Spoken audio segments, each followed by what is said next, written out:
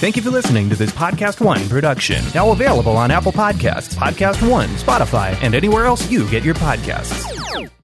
All right, sports fans, Podcast One has two great new shows for you to check out. Seven-time NBA champ Robert Horry is bringing big guests and great NBA commentary on the Big Shot Bob Pod. The Brooklyn Nets remind me of Oklahoma Sooner football, and we got to have to outscore you every time, and that's what the Brooklyn Nets are. Man, you got Steve Nash at the helm. You got D'Antoni. They ain't thinking about no defense. And Eric Bowling and Brett Favre come together for Bowling with Favre. Everything from sports to politics to business and culture. Any insight on what Aaron plans to do in Green Bay? What I read into his comments were simply frustration, nothing more than that. Subscribe now to the Big Shot Bob Pod and Bowling with Favre on the Podcast One app, Apple, Spotify, or wherever you get your podcasts. And rate and review the shows on Apple for your chance to be featured.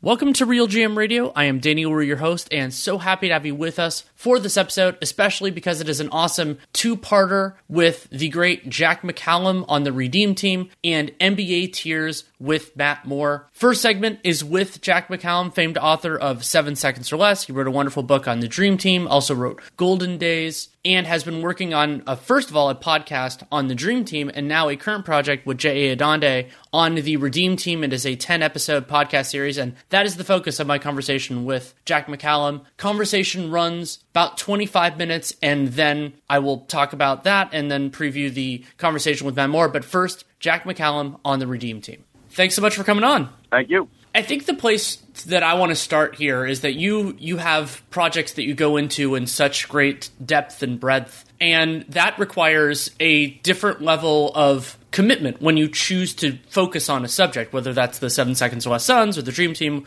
or now the Redeem Team. And so I'm interested in what drew you to this team as being the foundation of a project. Well, I think it was because it's, I don't know whether it would have come into my mind, Danny, if not for the Dream Team. But the Dream Team tapes that I did last year was very successful for one very simple reason. It was the Dream Team. And people like to hear about them. And I just started thinking about, how obscured kind of the other Olympic teams are. In comparison to them, that 96 was another great team. Nobody can hardly remember in Atlanta. 2000, we almost lost to Lithuania. 2004, we end up getting the bronze medal. So it occurred to me how far our international basketball fortunes had come, and I didn't really remember the whole story myself about how they got recommitted. I mean, I knew most of it, obviously, but I didn't remember specifically how they got recommitted to fire up this kind of Krzyzewski juggernaut that won in 08, 12, and 16. So I thought they were a worthy team that in the depth and breadth of Dream Team hype, and believe me, I've done more than my share of that everybody else kind of gets lost, and I didn't think they should be that lost. Yeah, it was something that, like, the Redeem Team for myself, like, I didn't really get into basketball. I was, in 04, I was kind of getting there. I was late to the train. I was in college at the time, and which is later than most people who cover the sport.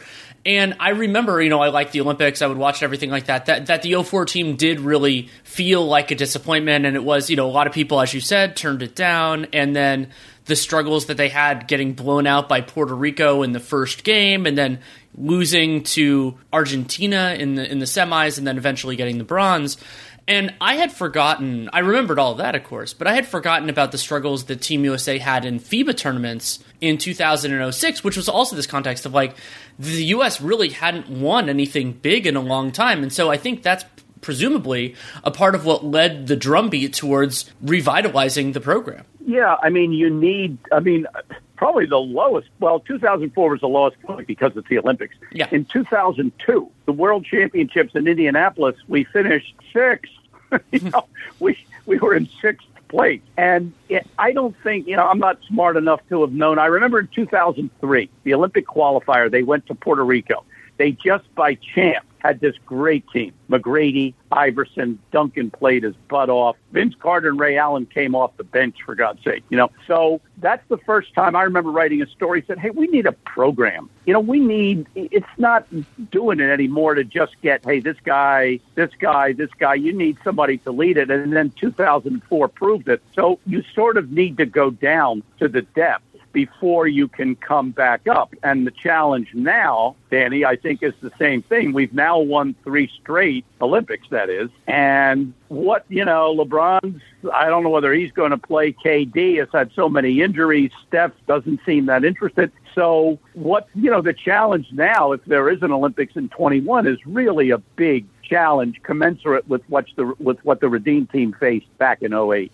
Yeah, or it might end up being commensurate to what the 04 team faced. They just didn't know it at the time. Like that is it might be the precursor in that respect. And it is really interesting to think about how that ebbs and flows. And a very practical consideration of it is just how talent works through the program. And so we are at a moment now, which I think we've been at other points in time. 04 is probably the one that leads in my mind, where a lot of the best players for the United States have already had their Olympic moment, have already had their time. And there are some people who love that and want to continue doing it forever, and more power to them. I think that's great for everybody involved. But I totally understand if somebody has already done that and wants something else, wants their summer. Some of these players don't have a lot of breaks.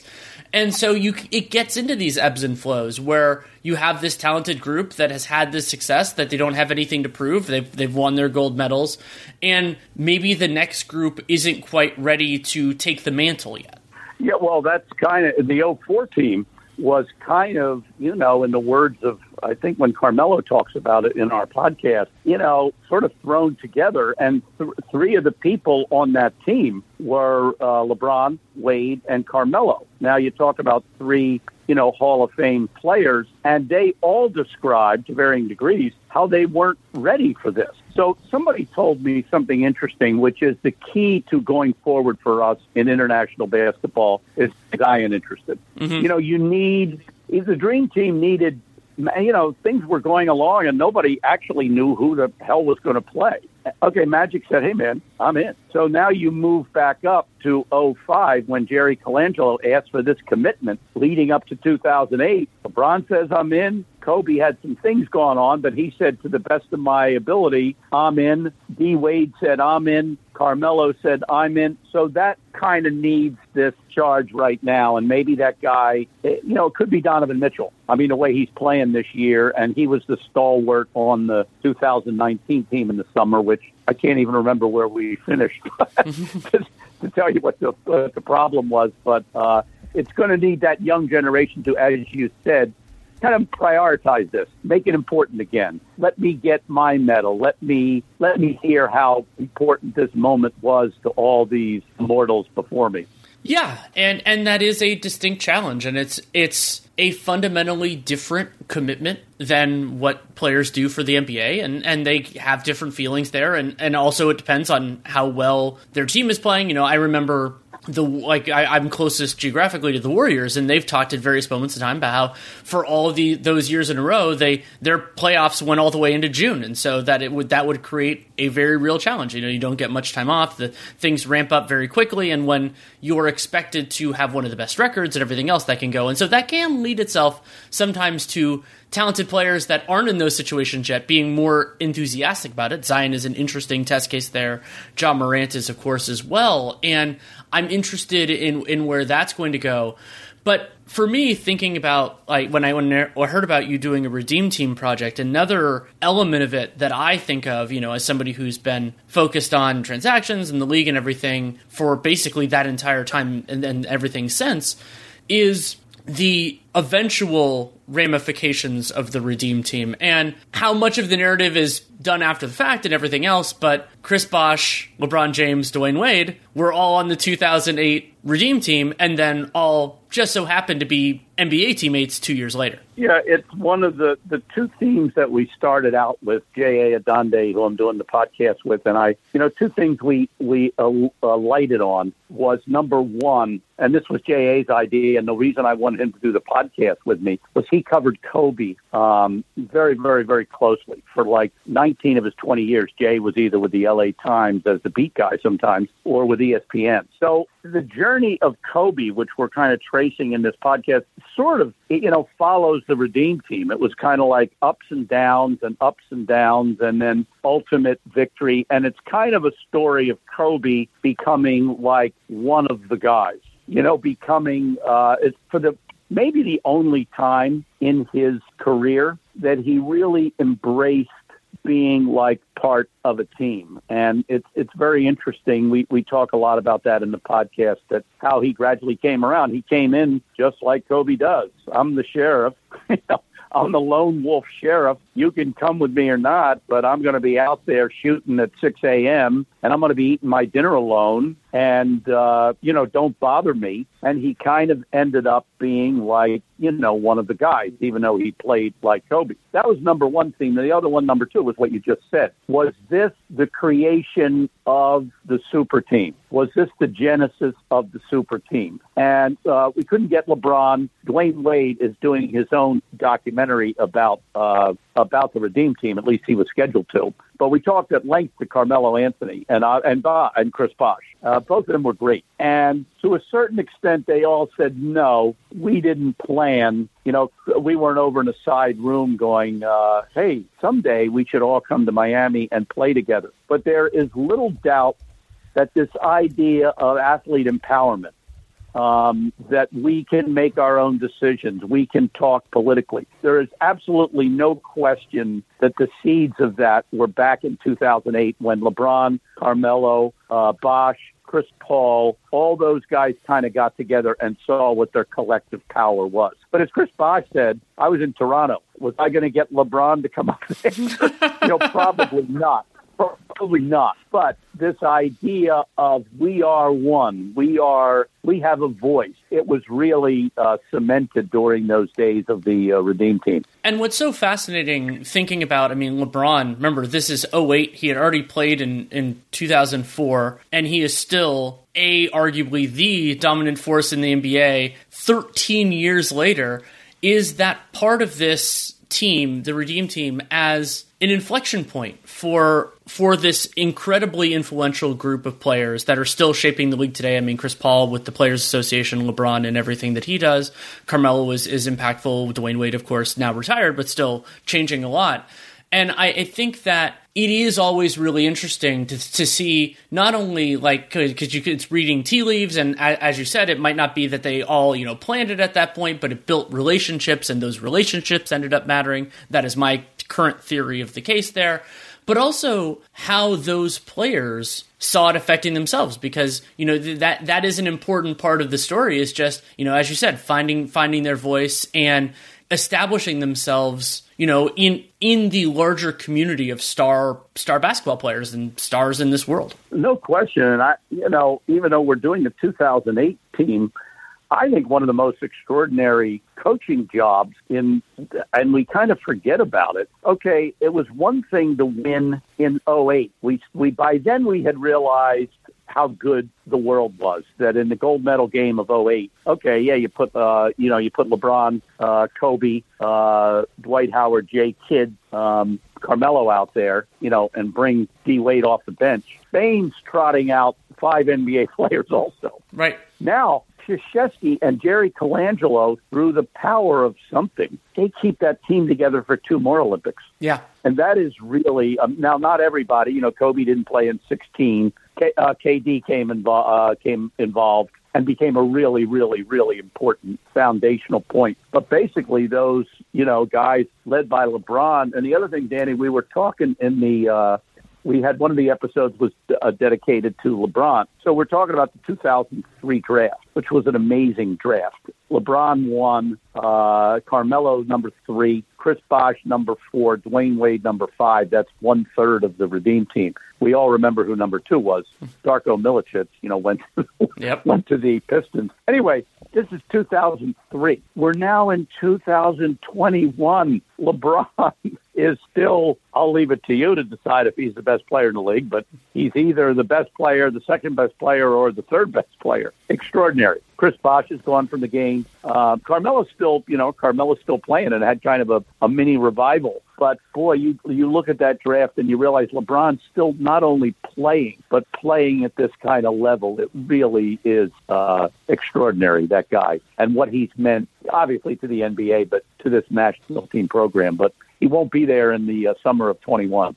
I don't expect him to be, no. And I think that the other important element in terms of the broader Team USA of LeBron and Kobe to the lesser extent of those guys and Carmelo sticking around is that it gave the U.S. a margin for error. And as you said, the world was so strong. I mean, that Argentina team in 2012 and around that time period was incredibly good. And then the U.S. got threatened a bunch of times in 16. I mean, they're a couple times in the preliminary rounds and then in the knockout.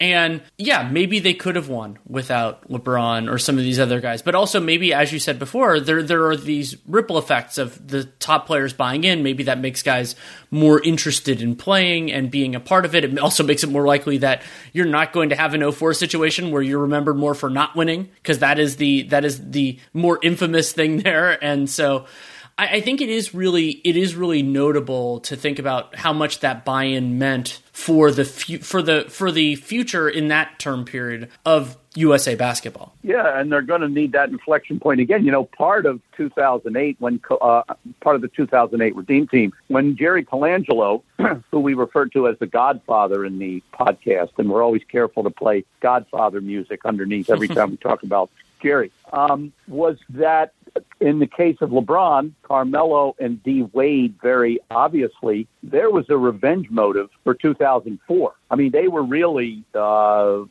embarrassed, even though they shouldn't have been counted on to the degree they were.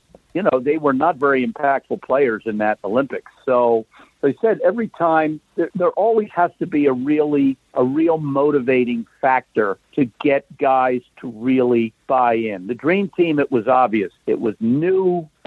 We're not going to worry about losing. It's going to increase our brand. In the case of Magic and Larry, it was sort of, this is the grand climax of our career. In the case of Charles, Drexler, Stock, Malone, those kind of guys, they were still at the midpoint when, hey, this is, we're still in top shape. This is going to be a great feather in the cap. So, it's a tough job for Greg Popovich this summer, particularly, everything's so diffuse, the way the world is. We don't know, are you going to be able to practice the same way? Are we going to get together for team meetings the same way? Are the Olympics even going to be held?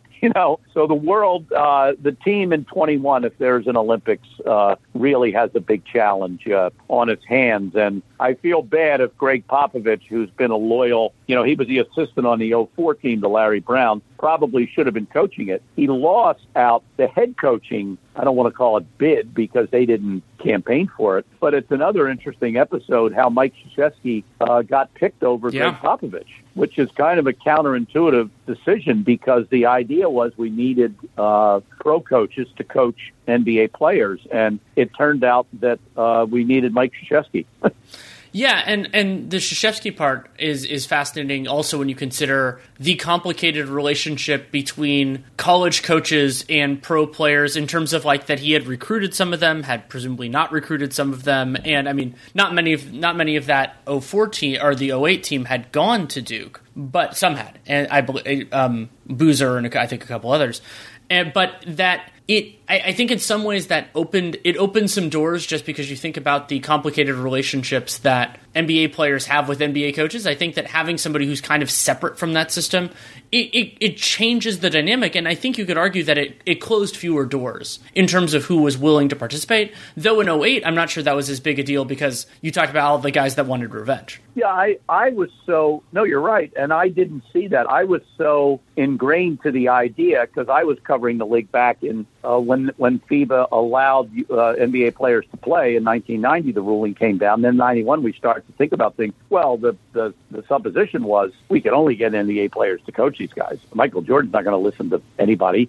Barkley's going to listen to a couple. So Chuck Daly was named the coach. Well, I hadn't thought of what you just said. And Jim Boeheim, one of the first guys we talked to for the podcast, for the Redeem Team podcast, he said, I think it's clear that NBA players have more antagonism, built-in gripes, memories, bad feelings about another NBA coach. And Mike came in with, Krzyzewski came in with kind of a clean slate. Now, I think that's true. However, the group of college coaches that could do that is very small. Yes.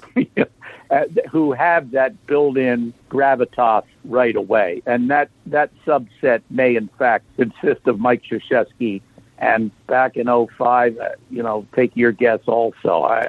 Bill Self, I really don't know. But there was not very many people in it. That's for sure. Yeah, I completely agree with you. Something I wanted to ask you before we get out here is there anything, as you've been putting this together, that has really surprised you or that you appreciate more with the passage of time since the 2008 team? I think, and it was the same way with the Dream Team.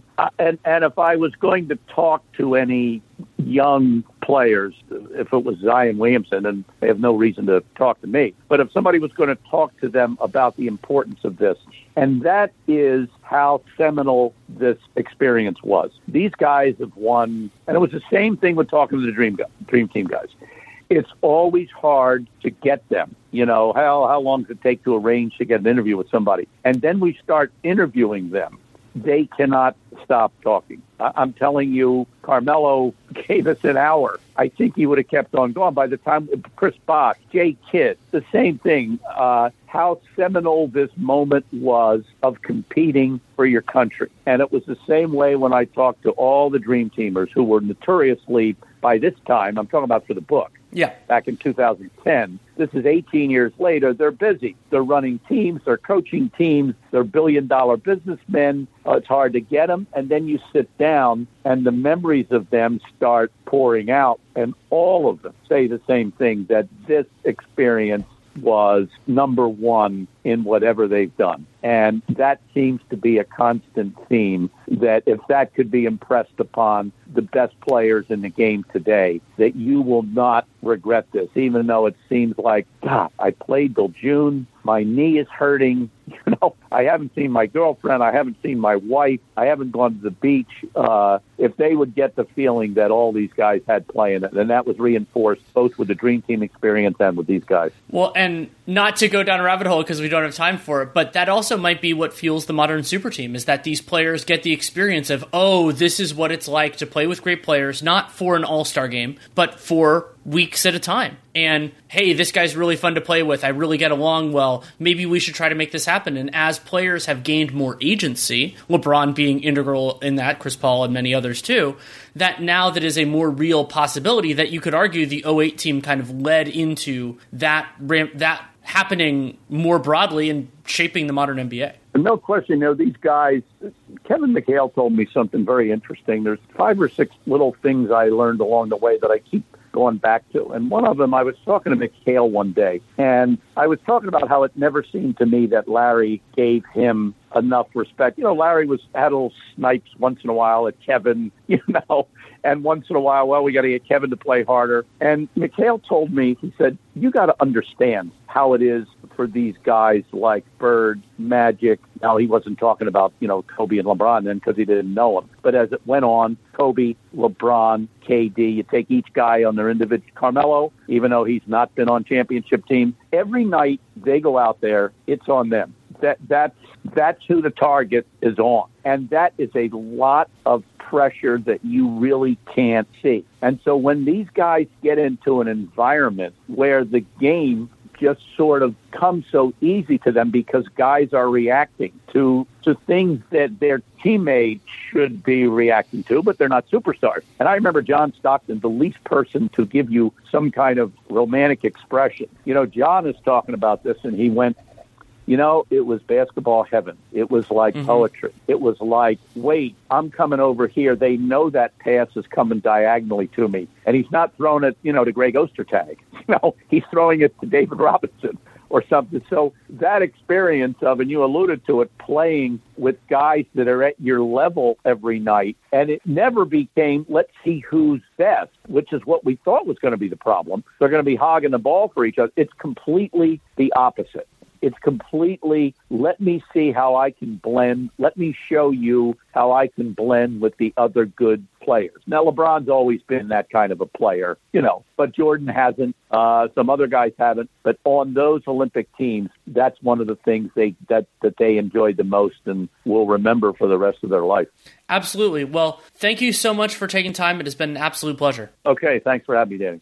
Thanks again to Jack McCallum for taking the time to come on. You can listen to the latest season of the Dream Team tapes, which is focusing on the Redeem Team, Kobe Bryant, LeBron James, everybody else we just discussed. You can check that out. You can also read his books, including 7 Seconds or Less, The Dream Team, and Golden Days. And you can also follow Jack McCallum on Twitter at McCallum12, McCallum, and then the number 12. Such an honor to have him on. Really enjoyed the conversation. And part 2 of this podcast is what is normally its own podcast, and that is the Awesome Tiers project that I do with Matt Moore. This iteration is focused on margin for error is probably the best way to put it. Matt explains it in depth and then we talk about it in the early part of the podcast, but a lot of great stuff here and always a clarifying and enlightening conversation for me. And here it is. Thanks so much for coming on. Thanks for having me. I love coming on with you every single time, Danny. As is often the case, I think the place to start with this is I give you the criteria, and then I give you the opportunity to choose the criteria. And so, as you explained it to me, do you want to say what we're using for this time? Yeah, so we've done this enough times now to where you start to want to do something different rather than just like who's the best team, who has the best chance to win the title. And so we've changed it up and done highest ceiling. This is one that I oftentimes think about, which is like how much of a room for error do you have? Which is throughout the course of the regular season, game by game, and also into the playoffs and through the postseason, how much do you need to go right and how much can you afford to go wrong? Because oftentimes that does wind up having a big impact on the outcome. The Warriors were the team that had the largest room for error of any team in NBA history, even, I think, those mid-'90s Bulls. If you want to argue the mid-'90s Bulls were better, I don't begrudge you at all for that. But the Warriors undoubtedly could just simply beat you in so many ways, and because of their shooting prowess, had such a wide gap in what they could afford to have happen. So they could have so much go wrong and still be able to find a way to win because they were so talented and so good on both ends. Versus you have other teams, and like facing those teams, the Rockets were in a situation where they couldn't really afford much to go wrong in 2018. And obviously Chris Paul's injury was the one thing that they couldn't afford at all. When they got to that point, when they were up 3-2, they'd had a lot go right in their direction. They had one blowout game, but other than that, they played well. They got good contributions. The Warriors were falling into the trap that they'd set with their ISO play and the switching.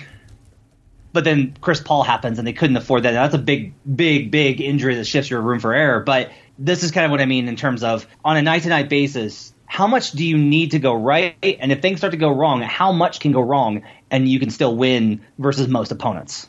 Yeah, and I've actually filled out the tiers twice for this one because I kind of interpreted it 2 different ways. I think I'm going to go with the second one because the first one, I scaled it based on expectations. And so the idea there was basically, okay, that there is, so I'll use the Utah Jazz as an example here. The Jazz have been the best team in the regular season. For them, to win a regular season game, like this threshold is very different than to win a conference finals game or an NBA finals. So I'm like, oh, let's scale it on that. And that is an interesting exercise, and I'll probably periodically reference that list. But then what I went to is I'm like, it felt more in the spirit of what you were getting at. To think of it more holistically, that you consider that a little bit. Like, obviously, the Charlotte Hornets aren't playing for the same thing as the Lakers. So right. you want some adjustment there. But it is still a way of kind of thinking about, like kind of an average game. And then you can, because generally speaking, there are some exceptions, the Jazz are one of them, where I think that where changing the thresholds changes the standard a little bit. But generally speaking, I think that's a fair way to think about it. Well, here's using the Hornets, like here's a good example of it. Let's say the Hornets made an unexpected run. Okay, they shot like some team just absolutely got completely decimated by injuries or scandal or something. Complete upset. Nobody saw it coming. The Hornets wind up getting out of the first round. And the second round, they faced the Milwaukee Bucks. Okay? How much has to go wrong for Milwaukee to lose to Charlotte? And how much has to go right and how little has to go wrong for Charlotte to beat the Bucks? Like, that's a little bit of what I'm talking about here in terms of your room for error. So, and some of this applies to not only, what can go wrong for you, which is your error, but also, like, how much do you have to go right? Like, even if it's like, well, you didn't have anything go wrong, but none of the things that you needed to do, you did. Your room for error, your error manifested itself and you just didn't shoot well. You just didn't shoot well from three, those kind of things. And that winds up being the differential. So that I think is a good way to kind of contrast it. Yeah, I think that makes a lot of sense. So my tier one kind of in either circumstance was two teams, and that's the two LA teams still, the Lakers and the Clippers. And I'll say one other caveat that I put on here was I said at reasonably full strength, assuming the injuries that we kind of excluding injuries that are not excluding, but with the carve out for injuries that we already know. So, like, for example, I'm not going to say if Markelle Fultz and Jonathan Isaac were healthy or Spencer Dinwiddie, because we know they're not. Like, that is something fundamentally different than Anthony Davis, let's say. Because, if the Lakers were playing as they were for the late part of the first half without Anthony Davis and Dennis Schroeder, they're a much more beatable team. But in their expected value kind of form, there's a lot that can go wrong for them, and they could still win with their strong defense and their offense. I agree with that. So I think I don't have the Clippers in the top tier. That's fair. Do you have anybody else with the Lakers? I have two teams in the top tier. I have the Lakers, and this top tier is referred to as all the room in the world. They have all the room in the world for error. And the second team, actually, quite surprisingly, is the Brooklyn Nets. I have no opposition to that. I have the Nets at the top of my next one, and their defense has been much better. So, like, the idea that's all. I mean, because I wanted to talk about this with you. This is one of the things I'm like, okay, I want to talk about this with Matt. It's been more conceptual just because their three best guys haven't been healthy and available at the same time very much. I think there is an argument to be made that this Nets team, as constructed right now, has the most room for error on the offensive end alone of any team in NBA history. I can see how you get there. I think in a playoff environment, I think you're right. I think you're probably right in a playoff environment. The reason I think I'll go with you on the playoff environment is we saw the switch really disrupt the Warriors because the Warriors couldn't run all of the relocation stuff that they wanted to do. They couldn't run all of the complicated mechanisms. Like the Warriors offense ground down the way that a lot of great offenses tend to in the postseason because guys stay with you tighter. They close out harder. There's more switch, all of those things. Well, and you can do more contact that isn't going to be subject to the officials. So ball and player movement based systems, like this is something that Cleveland did so well against the Warriors in their various configurations as the Cavs dealt with injuries and departures and everything else, was knowing that you can get away with more. But with this Nets team, okay, like you're going to do that, great. Then you have some of the greatest isolation players around going at it, and you can create all these different things. And that's why I think the other big part that this Nets team has over, let's say, those Warriors teams or many others that you can consider is having three high-end creators that I think we've seen this to Harden's immense credit during some of this time when Durant's been out, is that each of these guys by themselves is capable of, like, you can create an offense around them with with appropriate offense surrounding talent, and they have appropriate surrounding talent on this team. And then when you put two of them together, it still works, and when you put three of them together, it still works. So the idea being, like, Harden and DeAndre Jordan, like, you can build a good offense, they already have, around those two, like around an action involving those two guys. And that is something like those Warriors teams didn't have. That's something the Showtime Lakers didn't have. And various other modern ones, or like if you want to say, well, last year's Dallas team had the best offensive rating, they couldn't do that at all. Like they were one of the most heliocentric teams ever.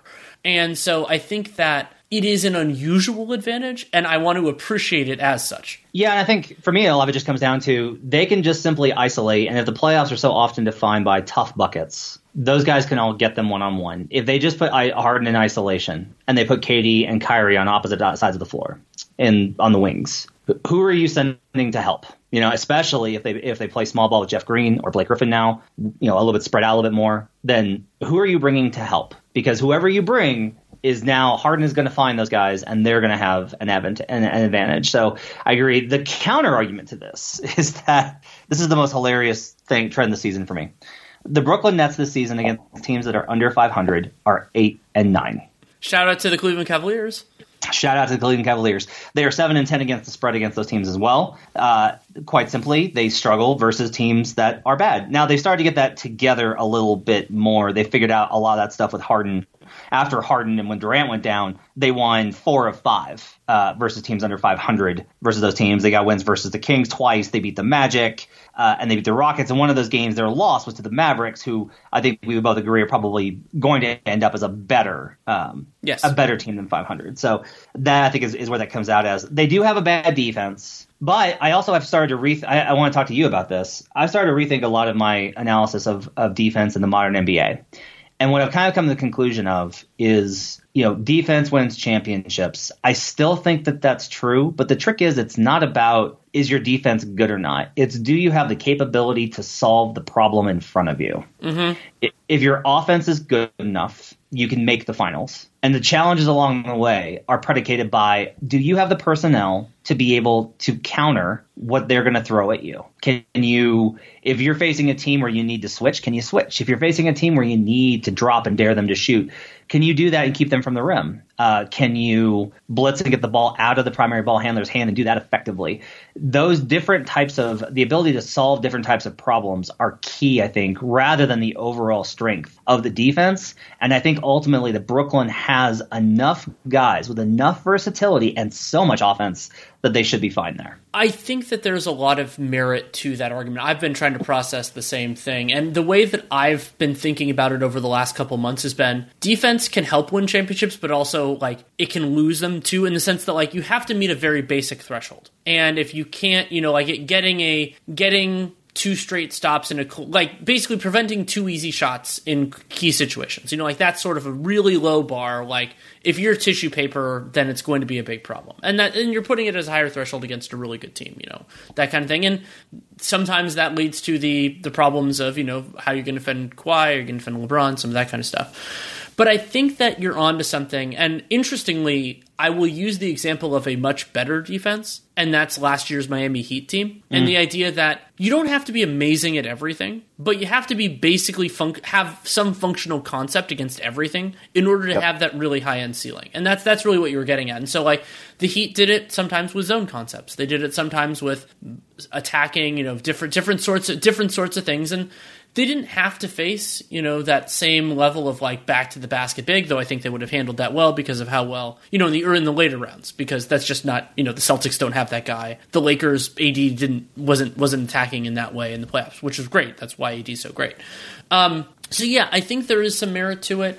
Also, it wouldn't stun me to see, and this comes up with that stat that you were talking about in terms of the Nets playing to the level of their competition, that when you get into the playoffs where games are less frequent and opponents are consistently high quality, that the Nets will have a larger switch flip defensively than most teams. I think we've already seen it. You can go into some of those terrible losses they had, that crazy game against the Wizards, which actually they even could have won. It was they clearly didn't care on defense. They weren't trying super hard, some of that kind of stuff. So I think some of that will be tightened up. The challenge that I have and why it's tier 2 for me is just that I'm not all the way there yet on the defense. I would actually in some ways be surprised if I don't have the Nets in tier 1 at the end of the season. I'm fundamentally a little bit conservative on things like this, and they've been better. But I kind of want to see the whole thing before I fully buy it. And so they're the top of my tier 2 for that exact reason. Just a quick stat on the Clippers. I understand, it's been weird that I've consistently been believer. It's the concept. This is a team that was built in a lot of ways for my ethos of what wins in the modern NBA, is that the Clippers, except for how they collapsed and all that, the Clippers have, this is Cleaning Glasses version of the stat, they have a plus 17.5 net rating when Paul George and Kawhi Leonard are both on the floor. Whew. It just hasn't happened that much. And so that when I used the clarification that I did of squaring out some of the injuries, and remember, those 2 guys on the floor is no guarantee that they have everybody else that's good on this team, because so many other guys. And so the idea for them, and this will come up with the team that I have in tier 2, is that they're not perfect. Lord knows they're not. But the kind of the fundamental concept of them makes sense. And I like the thing that I've been really positive about for the Clippers is that they have a couple different theories defensively on how they can do it. Now, they Serge Ibaka, he's better in certain concepts than others, but they can defend well and space the floor, which is an unusual concept. And like that's been one of my big criticisms of the Bucks in some of their iterations is like it's hard to check both boxes. The Lakers with AD at center can of course do that too. They haven't done that as much, but they can. So that's my theory with the Clippers is basically that if we're accounting for everything else being stabilizing a little bit for every team, not just for them, but for every team, that they kind of sort it out. But I understand why many have less faith in them than I do. Well, it's funny because I was a doubter last year, and it paid off for me big time when I bet the Nuggets last year.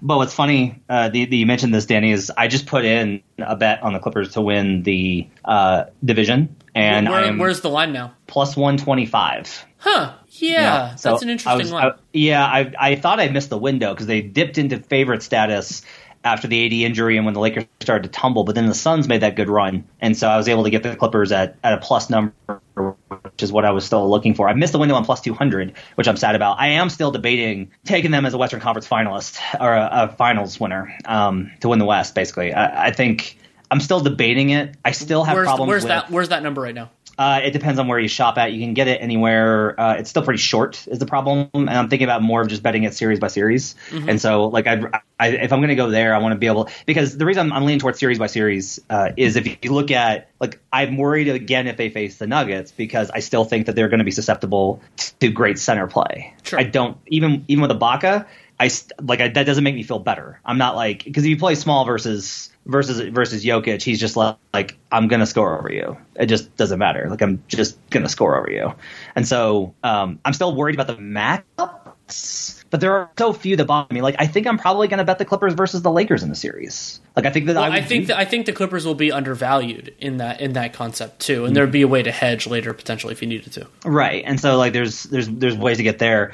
So I'm actually quite high on them. The reason I really have them in that tier 2 is because my tier 2 is labeled as long as it's not a disaster. So last year, the Nuggets, that was a disaster. They had a 3-1 lead. They had double-digit leads in all 3 of the final 3 games. But I'm also not surprised that they lost because they did have like the Montrezl Harrell thing was a limitation. I think their team identity does suffer. I mostly the intangibles thing really is a problem for me. That I am not under the thrall of Kawhi Leonard. As good as he is as a basketball player, I don't necessarily trust him to be a leader in key situations. And I do worry about the team fracturing a little bit. They got rattled in that series. When they couldn't put Denver away, they got very rattled. And so for me, it's like, as long as they don't run it. But here's part of it is the Lakers didn't run into a situation where they had to face adversity in the postseason last year. You can talk all this stuff about the Kobe stuff, and like that's totally understandable. Like the bubble, it was hard on everybody. I get it. Pandemic, I understand. I'm talking about strictly from a basketball sense. They were never really challenged. They rolled over the Blazers. The Rockets were not in a position to challenge them. I thought the Rockets would give them a greater challenge, but they didn't because they were so dominant. The Nuggets series, if AD misses the Game 2 game winner, maybe we see it. Maybe that goes to 6, and we have to see them actually be pushed a little bit. And how does that team and some of the fringe guys, how do they react in that type of environment? So I don't think the Lakers are even with LeBron, are leagues ahead better in this department. But with the Clippers, I'm always going to have a little bit of reservation on, can I really trust them when it gets down to it? By the way, you can still get the Clippers plus 550 to win the title at one book I'm looking at right now. Ooh, I like that. And 250, which is a pretty good price to win the West. So I think I'm still going to bet series by series. Why I like the Clippers, the title one is you say the way I always look at that is conference versus title is what would I give their odds at if they're good enough to make the finals. And I think I would have the Clippers over 50% if they make it. There are certain teams that would be a real challenge, including the Nets, but I think that I would have them as the favorites, knowing what we know right. Like if I was given the baseline that the Clippers make the finals, then because remember you generally have to be pretty healthy and all these other things. So that I always look at those as being really interesting. I remember last year I actually thought that the Bucks title odds were too strong for that exact reason. That's like, well, if they get in, there are these real challenges, and then you ended up being more right that they didn't even make it that far. But that's kind of the logic that I use for both ends. Sorry, I just want to because you got me on betting, and you have to deal with me when this happens. I do have I have a couple of pieces on. I have the Pacific to face the Atlantic in the finals. Ooh. At a pretty good number, and I've added twice to. I have Nets Lakers to be the finals matchup at plus 375. I got them at plus 700 back in preseason. I will likely this is where I will probably add on is I will add Clippers Nets as part of my betting rotation. That's probably where I'm going to wind up at because I haven't bet that specific combination. Yeah, I also have the Pacific to beat the Atlantic. I got that at plus 320 in preseason. Interesting.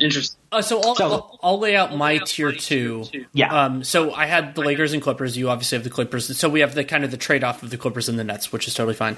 And the way I described this group was like a little hesitation. And so it was like for them. So the Nets are there because I just still need to see it with their defense. I talked about how much I believe in their offense. Then the other two teams, one of which will probably be a huge prize, one of which will not. One is the Jazz. I mean, they've been the best team in the regular season. I think they'll be better. This is their best team, in my opinion, in terms of the playoff viability. And then the other one, just because I won't quit them yet until they're healthy, is Miami.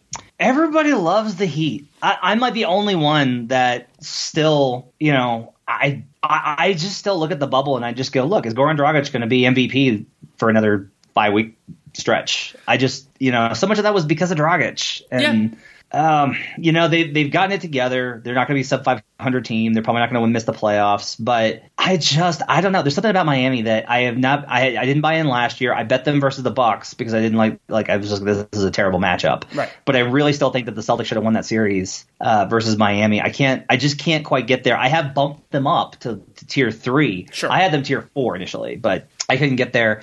The as long as it's not a disaster tier for me is the Clippers, the Suns. I nearly had them in this tier. The Bucks, because the Bucks, quite honestly, as much as you're like, but they've beaten in the last 2 playoffs. Like, yeah, because they faced the worst matchup possible. Like facing the Raptors with Fred VanVleet going supernova, and then facing that Heat team was the absolute worst lay that they could have gotten. Like that was the worst route for the Bucks imaginable. They're still really good and they're vulnerable, but you do have to be the right type of team to beat them. The Sixers, because of their defense and I think their athleticism, and they have enough shooting this year. And then the Jazz. That's where I've put those teams. Is like the Jazz is very interesting because it's basically they are at the spot where they're going to be the hunted instead of the hunter. They're going to have a lot of pressure after the first start, the hot start to the year. They lost 3 or 4 going into the All-Star break.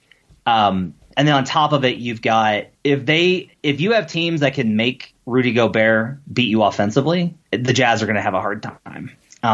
But I think the Suns are maybe the most versatile team in this tier from the West. It's just them, the Clippers, and the Jazz. The Suns, I actually think I have the most faith in to be the most versatile come playoff time. Yeah, that's actually something interesting that I've been grappling with. Is if we were just narrowing this to the playoffs, I think I might go with you where I'd have the Suns over the Jazz because they have versatility on both offense and defense. So the Suns, they have enough front court depth that I think they can run a lot of different theories defensively. Now, not really like necessarily a full switch, especially if they're keeping Devin Booker on, but they can do some different concepts out there. And they, offensively, they have a couple different kind of like loci, like they can run things through CP, they can run things through Booker. They have all these other guys that can really thrive within their roles.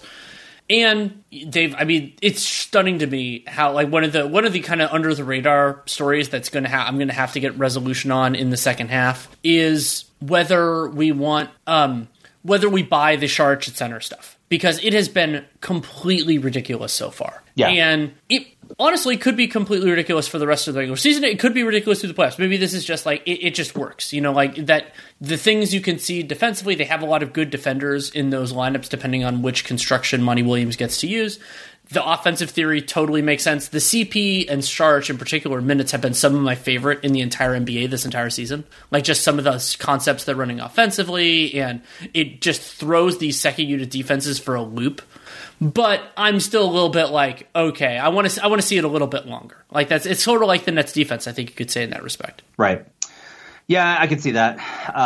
Yeah, so for me, the other hard cut here. So I had the Sixers in tier 3. Their defense, like, I'm pretty much on board. That's, I'm a little bit gun shy from last year, but this is a different coaching staff. This is a different roster, so it's not fair to hold all of those sins against them. But it's more just when it gets down to it in a plotting game offensively, you're not getting anything in transition. Do I trust it yet? And I'm not all the way there. Like, Embiid has been monstrous. He's been effective on post-ups for the last couple of years and everything like that. But I don't think they have enough counters yet. And that's something that's a little concerning to me. I think for me, this is the question, is if we're talking about room for error here, is if the Sixers are in a series versus the Toronto Raptors, how much room for error does Philly have? Like, if the Sixers are in a series versus the Bucks, I think they have little. Right. I don't think they can screw around. If they're versus the Nets, I think they have none. Like, they got to play well, or they're right. Lose. And so that's kind of why I ended up with the Sixers in tier 3 along with the Bucks. Is that same idea that I didn't think, but you have the Nets in a tier above. So I actually think that's kind of like, in some ways it's shifting. It's everybody's in kind of the same relative place, but you had the Nets higher, so that I get that. But then so for me, it's like if the Sixers. And it's funny because they had 2 really fascinating games. I'm sad they don't play again, the Sixers and the Jazz. Like, those were some of the more fun games this year. And just because of how those specific teams match up with one another. But I'll lay out my tier 3 because I think we're having half of this conversation. We might as well have the whole thing. So my tier 3 is Suns, Sixers, Nuggets, Bucks, and Celtics. Celtics were the 2 hardest teams for me to place in this entire thing were the Celtics and the Knicks. We'll talk about them a little bit later. The Celtics being that I kind of didn't think of them as being in either tier, but when I looked at who I had in the other ones, I'm just like, where do they belong more? I'm like, the Kemba's getting better. They have enough stuff at center that they can kind of figure this out. They also can make a little bit of an upgrade. I felt better with them in tier 3 than tier 4. Yeah, I think for me, my tier 3 is really short. So there's a gap here, right? Like there's the first 2 tiers where it's like the really elite teams, a bunch of teams that can probably that have a wide enough range for error that they can margin for error that they can probably win the title. And then this third tier, you get into there's a reasonable range within the outliers. So like for this one, it's like basically if you get hit with a high frequency of negative outcomes, you're gonna lose. Like if you better not have your strengths are not going to outweigh multiple weaknesses, maybe is a better way to put it. And that's just 3 teams. That's the Nuggets, the Raptors, and I put the Heat in here begrudgingly based off of what they did last year and how they've been playing recently and the talent level and Jimmy Butler and coaching is part of that too. The Nuggets, I think, have a higher capacity because their offense is so good. Yes. And the numbers with MPJ at 4 are so good. Well, and their defensive capacity when they actually have guys available is high. I mean, I don't think they're a high ceiling team, but their floor is a lot higher. And the Nuggets, in some ways, paralleling Miami, I fall back on what we know from before the season because availability has been such a challenge. And I think Denver's lack of availability, like speaking more of national people, like you're obviously more connected with that, you know it so much better. I think that's been underappreciated, is that they've been really shorthanded this year. Yeah, I mean, nobody's there's a conversation about Jamal Murray is particularly bad because just you have to be around the team to understand how hurt he is. You have to like talk to people to know how hurt he's been this season. That was a big reason why he started off slow. It wasn't that he's unreliable and that he's the same guy that he was 2 years ago. It's just like Jamal Murray was really hurt. Like he was banged up and he played through it because that's who Murray is. I think what's kind of interesting about the Nuggets, though, in this context is they're pretty high. One of the reasons that they're not higher and it's hard to place them is they're very good when they have little room for error. Like they are a team that is at its best when it's like you had better play well or you're going to lose and go home. That's when they get great. It's not just the 3-1 stuff. We've seen this consistently versus like they were the team that broke Utah's long winning streak. They beat the Lakers. AD got hurt, but they did beat the Lakers. They beat the Blazers when the Blazers were hottest. They had rattled off a bunch in a row, and the Nuggets handled them comfortably. Like they are a team where if you put them in a very narrow situation, they kind of thrive in that. Toronto is kind of similar. I think Toronto's ceiling is lower than Denver's, but I do think that their room for error is kind of similar in that. Look, if a lot of things go wrong, it's going to get tough very quickly because they're just not as talented. Toronto's an interesting one. I have them in 4. I just don't quite trust their offense or their defense enough right now. Like right. It's when, and that's kind of in some ways where the line for 3 and 4 was for me. It was like, do they have a bedrock? Do they have and is that bedrock sufficient enough? Like, yeah, like I have Portland's in my tier 4, but it's because, but I don't have, they don't have enough on the other side to really get there. And so with Toronto, it wouldn't surprise me, and maybe I'm being too harsh considering how rough their start was, but especially still trying to figure everything out at center. And also Toronto, some of their problems aren't necessarily fixable in their current iteration. They're a team that can punch above their weight, but only so far. And so that's also where it gets a little bit like Nate and I have talked about this in terms of over-unders, that if you really want to feel good about a team's over, you don't necessarily want to be supremely confident that they can go 3 games over. You want to feel like there's a real chance that they can go 5 to 6. That's sort of the argument, because otherwise you should feel a little less bullish. And it's funny because I'm using Toronto in this when I was a firm believer in Toronto's over in terms of that. But if we're narrowing this to a playoff series, it's in some ways can be similar to the Jazz. But what's different is that the Jazz, I think they know exactly who they are offensively and they can make it work. And then defensively, they have the personnel, the scheme, and all that. And there are ways you can take it away, but you get everything else. With the Raptors, I'm just not totally there. Yeah, that makes sense. I think I have a little bit more faith in Toronto based off of they're just. I think a lot of it's just you just can't kill them. They're just, no matter what you do, they just kind of hang around. And a lot of that's just Lowry. I mean, they're just gritty as hell. Yes. And so even if things go wrong for them, they're just okay, there were so many things that went wrong in the Boston series, and they still pushed it to 7 games. I don't know how. There were so many things that they were uphill against. And matchup advantages, the way the Celtics were playing, everything that had happened.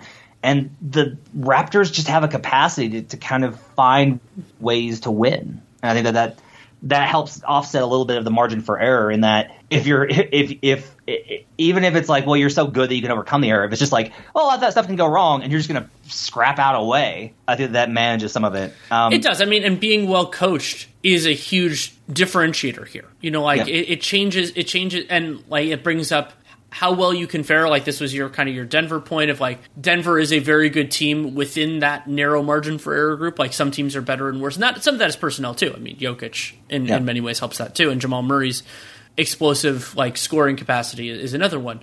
And then it is a fair point, and that is why it wouldn't stun me to feel better about the Raptors than I do right now. And I think of them, so my tier 4 is kind of teams that I'm overall a little shaky on. The Mavericks, the Pacers, the Raptors, and the Blazers. And Dallas, it really is their defense. I think that when they've been closer together, I'm not particularly concerned about their offense. And Jalen Brunson's having a nice year coming off the bench, and Luka's getting back. He's pretty close to form and everything like that. But their defense has been materially worse to me, and concerningly, it has been worse when they've been healthy than I wanted it to be. So it's not a circumstance like the Clippers where it's okay, or Miami where it's when they've been together, it's been fine. They just haven't been together much. The Mavericks, especially with Porzingis, looking a little bit more stone-like, I think that is a real concern for me that they could move up, but I'm not really there. And I already talked about the Raptors in this. And the Pacers are another one of those hard teams to place because I think the theory of this Pacers team, especially with Karis LeVert there, is a tier 3 team, but TJ Warren is out for TBD, and it might be the whole season. They had said that Warren was getting back to practice and that he actually might, I have some optimism he's going to be back by the end of the month. If he's back by the end of the month, I'll move them into tier 3. Yeah. So what tier number was this last one for you? 4. And give me those teams again. Mavericks, Pacers, Raptors, Blazers. Okay. So my 4th one is this. I call it the standard middle, which is a nice healthy range between -2 and +2. Celtics, Warriors. Okay. Spurs, Mavericks, and Pacers. I with the Pacers, this current team is constructed is a tier 5 or tier 6. Them fully healthy, I think, is a tier 2. They were great when they were fully healthy, and I think Karis gives them the boost that they need. But I have no idea when Karis is going to be back. None. He may not play this year.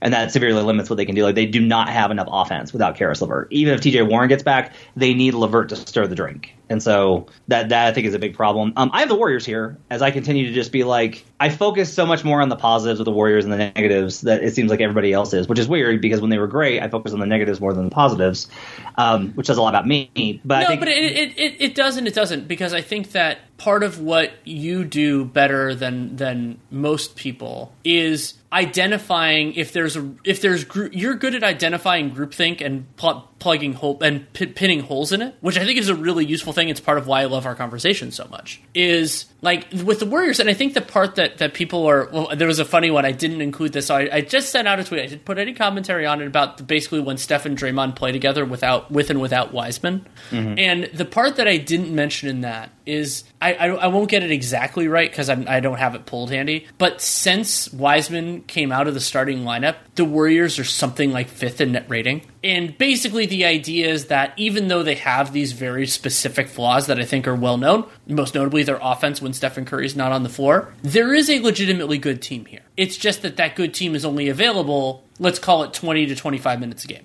right now. I think with me the thing is, the Wiseman point I think is very salient, right? Like it makes a lot of sense.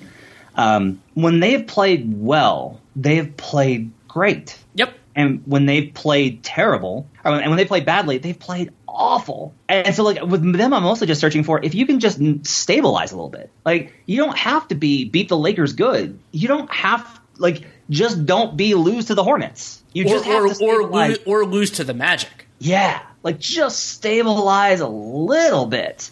And, I mean, a lot of it just is very – I mean, I just wrote this on, I think, for Action. Like, I think they're going to make a trade. I think they're frustrated with I think Andrew Wiggins played really well to start the year. And since then, they're like, we just need a little bit here. Like, we just need – like, Wiggins has to give them so little, and he's not. And I think that's frustrating them because it's very clear that, like, with what Steph's giving them, they just have to have a little bit of support, and they're going to be fine. And they just haven't gotten it between Oubre and Wiggins. So whether it's Wiggins or Oubre – I think they wind up making a trade, and that'll be interesting because, like, I think if they make a deal, they can actually be, a pretty stabilized, good team. Yeah, I think that there's definitely an argument in favor of that, especially considering, like, I think we've reached the point now where it's fair to say that the Warriors are sound defensively. Like, they're top 10 right now. They can do even more, and then offensively, it's the same story that we've known for a long time, where, like, when Curry's on the floor, they're good, and when he's off the floor, they're terrible. And that's the other move that they can make. I think about this a lot around the trade deadline and buyout time. Is there an easily identifiable fix that the team could reasonably do? And it's been a blind spot for Bob Myers forever. I've written about it basically since I pretty much started writing. Is backup point guard. The Warriors have never had a league average offense when Steph Curry's been off the floor any year that it's been the case. And so, like, that is a huge problem. But you can get maybe not to league average, but pretty close with a lot of different theories, a lot of different guys. And so I think that, that would be to me the way that they would get firmly into tier 4, potentially tier 3, is if they can shore up some of those things. But you can also make the argument, hey, if they get in, then that'll matter less because Curry and Draymond will be playing more. You can solve a lot of those problems. I'm trying to think. So I had the Mavs, Pacers, Raptors, and Blazers. Are there any of those teams that you haven't placed in a tier yet? Which ones? Mavericks, Pacers, Raptors, Blazers. Predictably, I have not placed the Blazers here. Okay. Yeah, it's interesting. So John Schumann had the stat in his in his about how this Blazers the new look starting 5 is doing really well. I'm a little bit more skeptical of the way they can work out. But I'm interested in you because I'm a Blazers skeptic too, but I'm interested in what your logic is.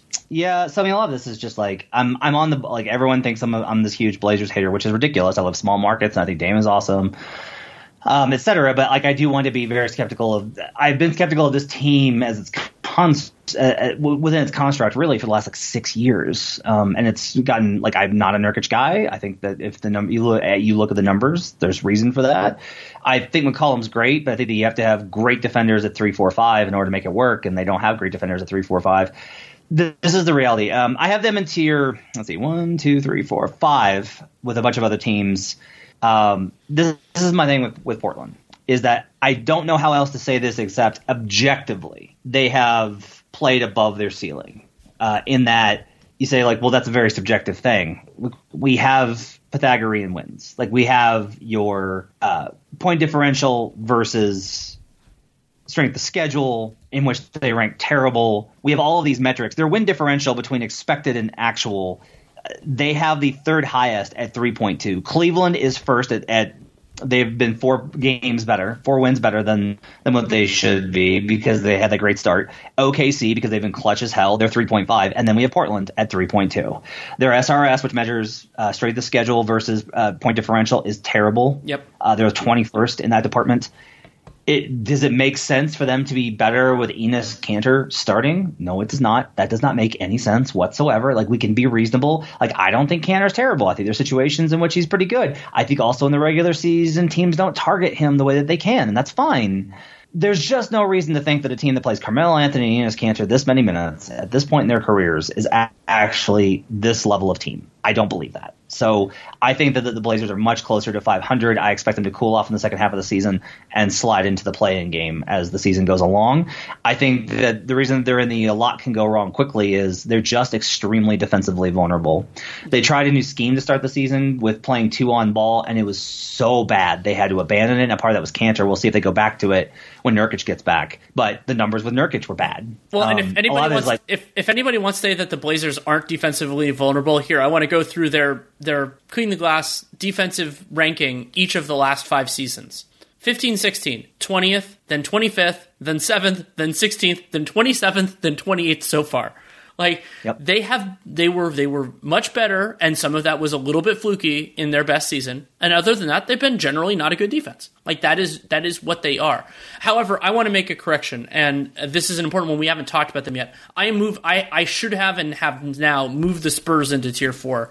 And there is a very clear argument, and is one of the under-the-radar stories in the NBA, which is this team makes significantly more sense with Jakob Poeltl starting at center. Mm-hmm. Here's one stat on that. And yes, there is some shooting luck here. That thought should cross your mind. It is a little, but it's mostly actually rim shooting luck. It's just unsustainably bad. The Spurs, when DeJounte Murray and Jakob Poeltl play together, which is basically that's the concept of their starting 5, though they played together in other configurations earlier in the season. Plus 10.6 net rating, around a league average offense, and one of the league's best defenses. I don't think they're one of the league's best defenses, but I can see them being a very good one, especially when DeJounte Murray is getting every steal imaginable, which he has been during a lot of that time. So even if maybe the offense, and I think the offense could take a little bit of a step forward. You know, there's been all the availability stuff with guys like Derek White and trying to figure out how White and Walker and everybody fits together.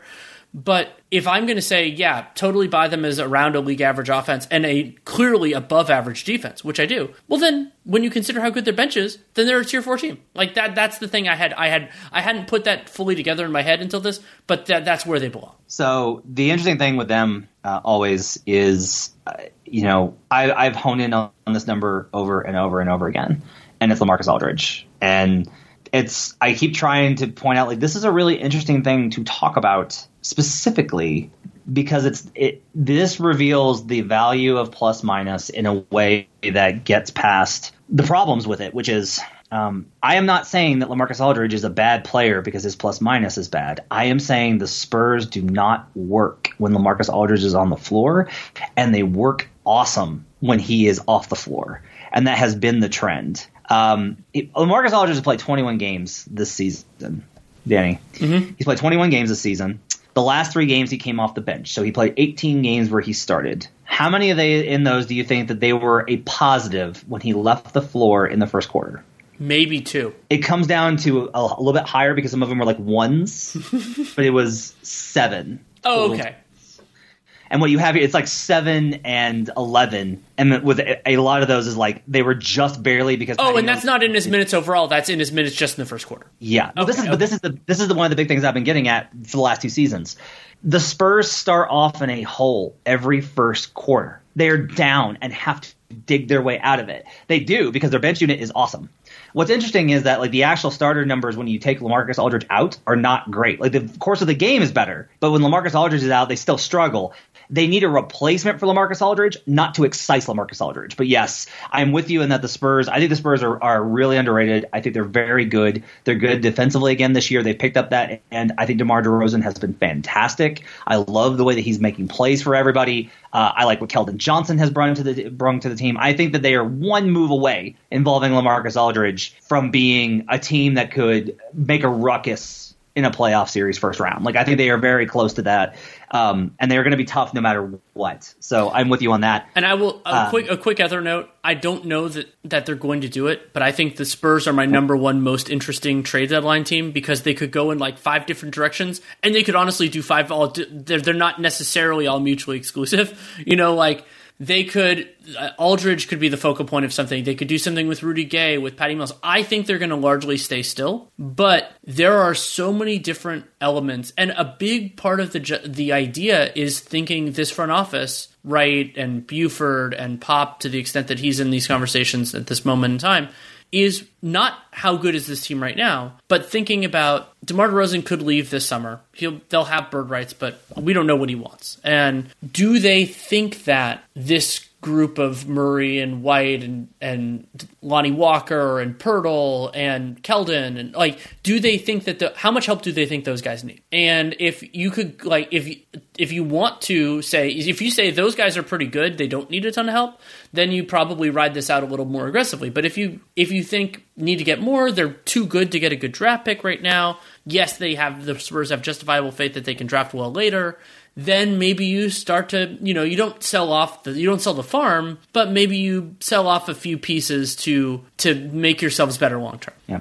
So I have, and this a lot can go wrong quickly. It's a pretty wide group. Sure. So I have the Blazers with some teams that I'm sure they would be insulted to be included with, but this is just where I feel they are.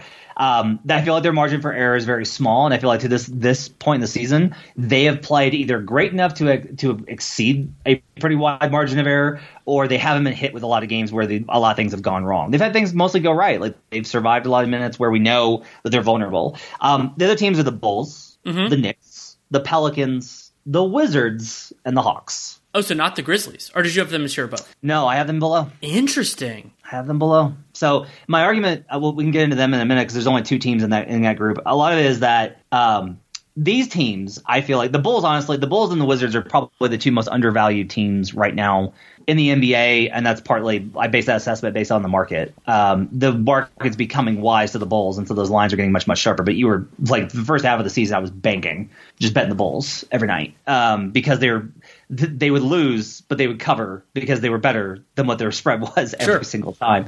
The Knicks, they have a pretty, a lot can go wrong for the Knicks if they get overwhelmed with talent, but their effort level is just so high, and Randall's performance and versatility is so good that they have enough there to where it's they're going to make it tough for you. Even if a lot goes wrong, they'll make it tough for you.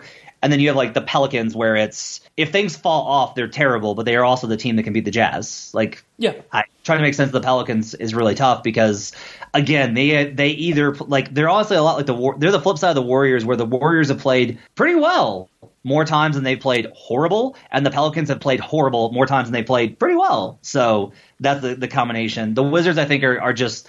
I think the Wizards are much closer to a 500 team. A lot of stuff went absolutely the worst wrong for them. Everything went wrong for them to start the season, which is why, again, a lot can go wrong for them quickly. But now that they're back to okay, the defense is evening out a little bit in terms of their shooting luck. They've started to figure out the offense a little bit more. They're getting Bertans is no longer missing every single 3. They're pretty decent. The Hawks are, if fully healthy, the Hawks are a pretty decent team. Yeah, the Hawks, I think, depending on where, you know more about the day-to-day lines than I do, but I think that in terms of general consensus, I think they're actually undervalued based on the idea that one of the big strengths of this team was supposed to be their functional depth, and basically all of those players have been hurt. And that is a challenge. Now, we don't know exactly when they're getting Hunter back, basically, because now it's been some of their injuries are higher on the chain, and so that's kind of sabotaged the lower part. But with Bogdanovic back, I feel more confidence in that. And the defense has been very good with Capella around. There is some shooting luck in that, but I think that there's some truth to it too. And yeah, I think that there's a capable team. I have the Hawks in tier 5, but I wouldn't be stunned to see them in tier 4 a little bit later on. But for example, them compared to the Spurs, the Spurs have shown a different level of capability to me overall, and there aren't these huge vacillations, especially now that the Spurs rotation is figured out. I kind of have them on the dividing line of these last 2 groups. I have the Pelicans here too. I have the Grizzlies here. Warriors, we've already discussed them, and the Knicks are interesting. I've been torn on them because the Knicks have been a great story, and there's, sure, if you want the skepticism of like their defense isn't this good, but it is still good. Like that Jared Dubin and I, for people who want to go out there, there are a lot of Knicks people who think I hate the Knicks, so it's like, no, I think they're a capable team that just has played over their heads, and that's not a bad thing. That's just where I think they are. But at the same time, I think that they're not the third best defensive team in the league, but they are still an above average, and that is a triumph. That is an absolute triumph for these players, for Tom Thibodeau, for everything, really. But I still don't believe in their offense. Like it just hasn't really been there. You think about personnel, and Julius Randle's been wonderful, but there are all these limitations, and if they're healthy, they can be better than they've been. And Derrick Rose will help and all of these things, but they're just not all the way there. And if they're a 10 to 15 defense and a bottom 10 offense, but maybe towards the bottom part of that, or towards the top part of that bottom 10, that is still a pretty good team. A lot of it's just like, I think even if they're not as good as what the numbers indicate for, I think they can get through the rest of this season. Oh, absolutely. And skate. The big thing for them is not making the mistake they always make, which is like going too far on it, right? Like, we're right there. No, you're not. You had a good season. Be patient. Like, you're probably going to take a step backwards like the Kings did. Don't get overzealous with your pursuit of these things. You mentioned the Grizzlies. So they're in this tier with there's only two teams, and it's the second to bottom tier. And it's called Good Vibes Only. And it's Hornets and Grizzlies, which is if things go well, they're fine. If anything goes badly, the team is really in a tough spot. Yeah, you can think of that as the tightrope, is another way of putting it. Yeah, like it's very thin. And I think the Grizzlies are exceptionally well coached, which is one reason they've managed to avoid this shit. Like as much as they have, like they've avoided trouble as much as they have, is because they're exceptionally well coached. They're a young team that defends well. They give really good effort. They're deep. They have lots of ways to hit you. But when I look at them, I don't believe a lot of the metrics in terms of it holding out over the course of the season. They need to get Jaren back, but Jaren's going to be in an adjustment. And I just think that overall, like, they've had a lot of stuff go wrong for them this season, and they're still hanging in, which is admirable. But I still feel like game to game, they are very vulnerable night to night with what they need to go right and how little can go wrong for them. Yeah, it's interesting. I think some of it is coaching that it has moved me up in a tier with them. Some of them is the adversity that they have overcome. And I mean, when you think about, so one of the arguments for me in favor of the Grizzlies, so they've lost, I think, 4 of their last 10 or so. The Bucks by 1, totally fine, obviously. The Clippers, which they split, which was really impressive, though there was some availability stuff in those 2 games.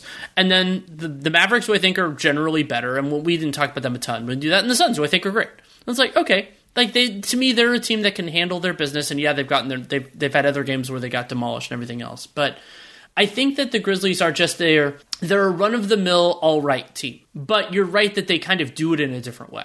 My last tier is just the other team needs abject disaster. If everything doesn't go wrong for you, then you're going to probably win. And that's Thunder, Kings, Rockets, Wolves, Pistons, Magic, and Cavs. Just like the whole slant. The Magic, I think, could have been out of this. They just got too many injuries. Right. This is the Magic as they are right now. Yeah, and the Rockets are honestly the same. I will hold on to this forever. They are like 9-3 when John Wall and Christian Wood play together without Harden, and they're 3-0 when it's Wall and Wood and Oladipo. Like, they could have been good, and just too many injuries. Yeah, I have them. So I never really fully laid out my tier 6. Oh, I should mention, yeah, so the Bulls were also in my tier 5. We had already talked about them, so I didn't need to talk about them more. So my 6 is Rockets, Hornets, Wizards, and Kings. I actually theoretically could move the Wizards into 5. I understand your logic. I also like maybe they were hurt in a way that I tried to look more forward than backward, but I guess I did price that in a little bit with them. I probably shouldn't have the Kings ahead of the Cavs and Thunder and all the rest. Like, we had no disagreements in the rest of it. But I don't know. I'm just a little bit of a believer. I think there's a better team in here than they have been so far, but that might be a difference that is immaterial. I had the Rockets and the Kings in this, where it's like, then maybe there's like more good in them than some of these other teams. But maybe that's not fair because the Cavs have been crushed by this Larry Nance injury, which in many ways is, you could argue, their equivalent of the Christian Wood injury. And all these other ones. So I had a little bit of trouble differentiating, but yeah, like the Wolves and the Pistons. It's going to be interesting also to see how the Pistons handle the rest of the season. Like that was that useful stat in terms of like so far Detroit has played the second hardest schedule, and they play the third easiest schedule the remainder of this season. So I think that they have been better than like the record and all this kind of stuff. But even so, they still aren't very good.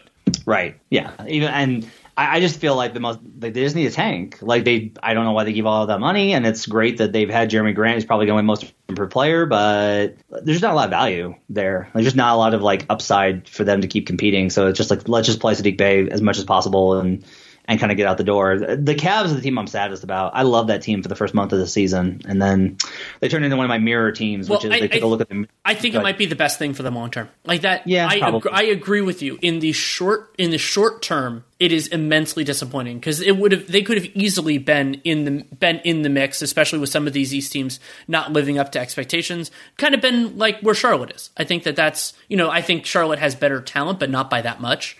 But if I were gaming out, if I were to say which thing is better for the Cavs over the next 5 years, being on the fringes of the playoff race, maybe losing in the play-in and doing that, or like just losing a crap ton of games and getting one more good pick, I would choose the latter every step of the way. Yeah, because Okoro I think is going to be good. They've got a really good base right now.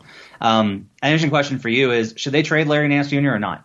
I would try to hold on to him unless somebody really overvalued him. Like that, like if you get, like things that really move the needle, I'm not talking about like mediocre first round picks or something. Like, let's say you got a first round pick that had some real intrigue and a young player who you thought could make a difference for you. Yeah, I think at that point I could pull the trigger.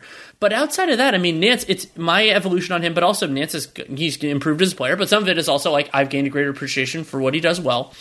I think that he can be a part of the Cavs over the next couple of years, and also his contract is so reasonable, which is funny because I was so critical of it in time, and also as contracts have risen and as he's been better. So like Nance next year, $10.7 million, the year after $9.7 million. As long as he can be on the court, that is a really good value contract. Nate compared it when we were doing a pod on this to where Robert Covington was, not comparing the same level of players, but the idea of like, oh crap, a player of that level who's on a contract at $10 million or less, like there aren't that many players who fit that description. Right. Yeah, absolutely. So I think, there's guys that I think it's interesting to gauge whether or not it's time to sell high or not. Like I think the Magic should sell high on Vucevic. Oh, absolutely. You will not get better value than sell high on him doesn't mean you're going to get like a haul. It just means that it's not going to go that direction. Like sell high doesn't necessarily mean you're going to get everything you want. Like it's not like the Rockets with Harden necessarily. It's just no. And then a lot of that's like don't take whatever Danny Ainge offers you because we know that'll be bad. Right. But like get a market for him and actively pursue trading him because holding on to him because it's like, well, he's our all-star. Yeah, but you're not going anywhere. Like look at how well Vucevic has played this year and you're still bad. That's how small their room for error is that Vucevic can play like he has and they still lose. Right, and I think there is a version of the Magic that is legitimately like intriguing and competitive for next year, but that team is maybe winning a round in the playoffs, not doing everything else, and that probably involves Evan Fournier or doing really well with the mid-level exception.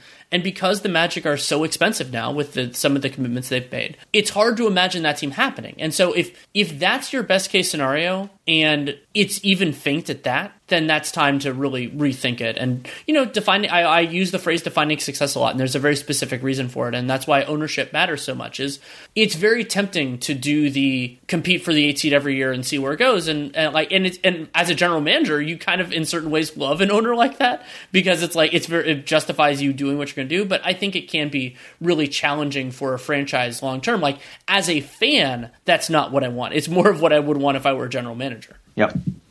Anything else big picture that you thought about here? Anything that surprised you when putting this together? I think the biggest surprise for me was honestly that I was a higher on teams than I think I would have been. I think my bottom would have been more stratified. But I was like, no, they got a pretty decent margin for error. The teams have been, there's a lot of clustering right now in the standings, and that's, I think, reflective of what we're talking about here, which is the error rate is higher this season because of the schedule, because of the testing for COVID that's disrupting players' routines, because of injuries. No fans. Like there's just, I think a lot of things go wrong night to night. And so I actually think teams have been fairly resilient given that I have more teams in kind of the top half than in the bottom half. I think it's, I'm higher on the league maybe than I thought I was going in. Yeah, it's similar for me. I think that I'm going to be fascinated with some of the really tough margin calls for me, how those look in 2 months. The Suns being an obvious one. Celtics, Knicks. I think that I will be clarified. I will have clarity on those, but I don't know which way it's going to go. Right. Well, thank you so much. Pleasure as always. Thanks for having me. Love doing this with you, Danny.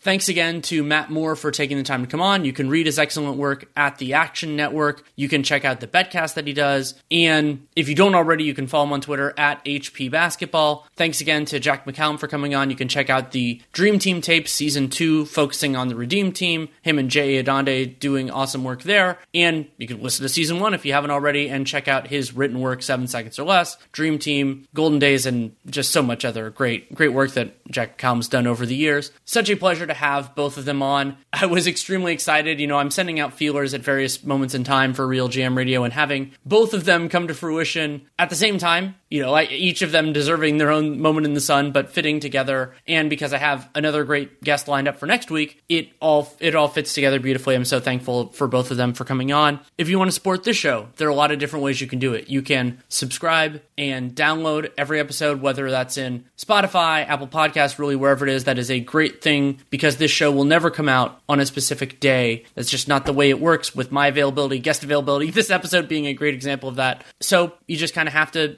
do it that way. And I will continue to work my best to have great guests, to have new guests. Jack McCallum had never been on the show before, and guests that I, want to have on who have been on previously, like Matt, of course. And subscribing is a great way to do it, but also helping other people find the podcast. And that's leaving a rating, leaving a review in the podcast player of your choosing, and also word of mouth, saying, hey, this episode is great, or this series, or the podcast in general. I really do appreciate that, whether it's on social media or really wherever. Maybe it's a friend or something else. I really do appreciate that. Lots of other irons in the fire, as always, for those of you who know me. Took a little bit of time off for All-Star, but Dunked On, still going strong. We actually released our top 10 prospects, which subscribers have had for a while. We released that as a free episode during the All-Star break, so now everybody can have access to it. So if you don't subscribe to Dunked On Prime, you can still get it, and then Dunked On Prime still going strong. We're returning with regular episodes. Now the games are back, so that's pretty exciting. And my written work is still at The Athletic, working on a series of collaborative pieces and my own work kind of getting ready for the trade deadline, which is coming on really, really soon. So excited to get into all of that as well. If you have any feedback on the show, good, bad, or indifferent, Danny Leroux, NBA @gmail.com is the way to get it to me. I promise that I will take the time to read it. I'll try to reply. I might not. That is not my promise, but I will read it. That's the whole point of feedback and input, is that, and if you send it that way, I do that after every day, and then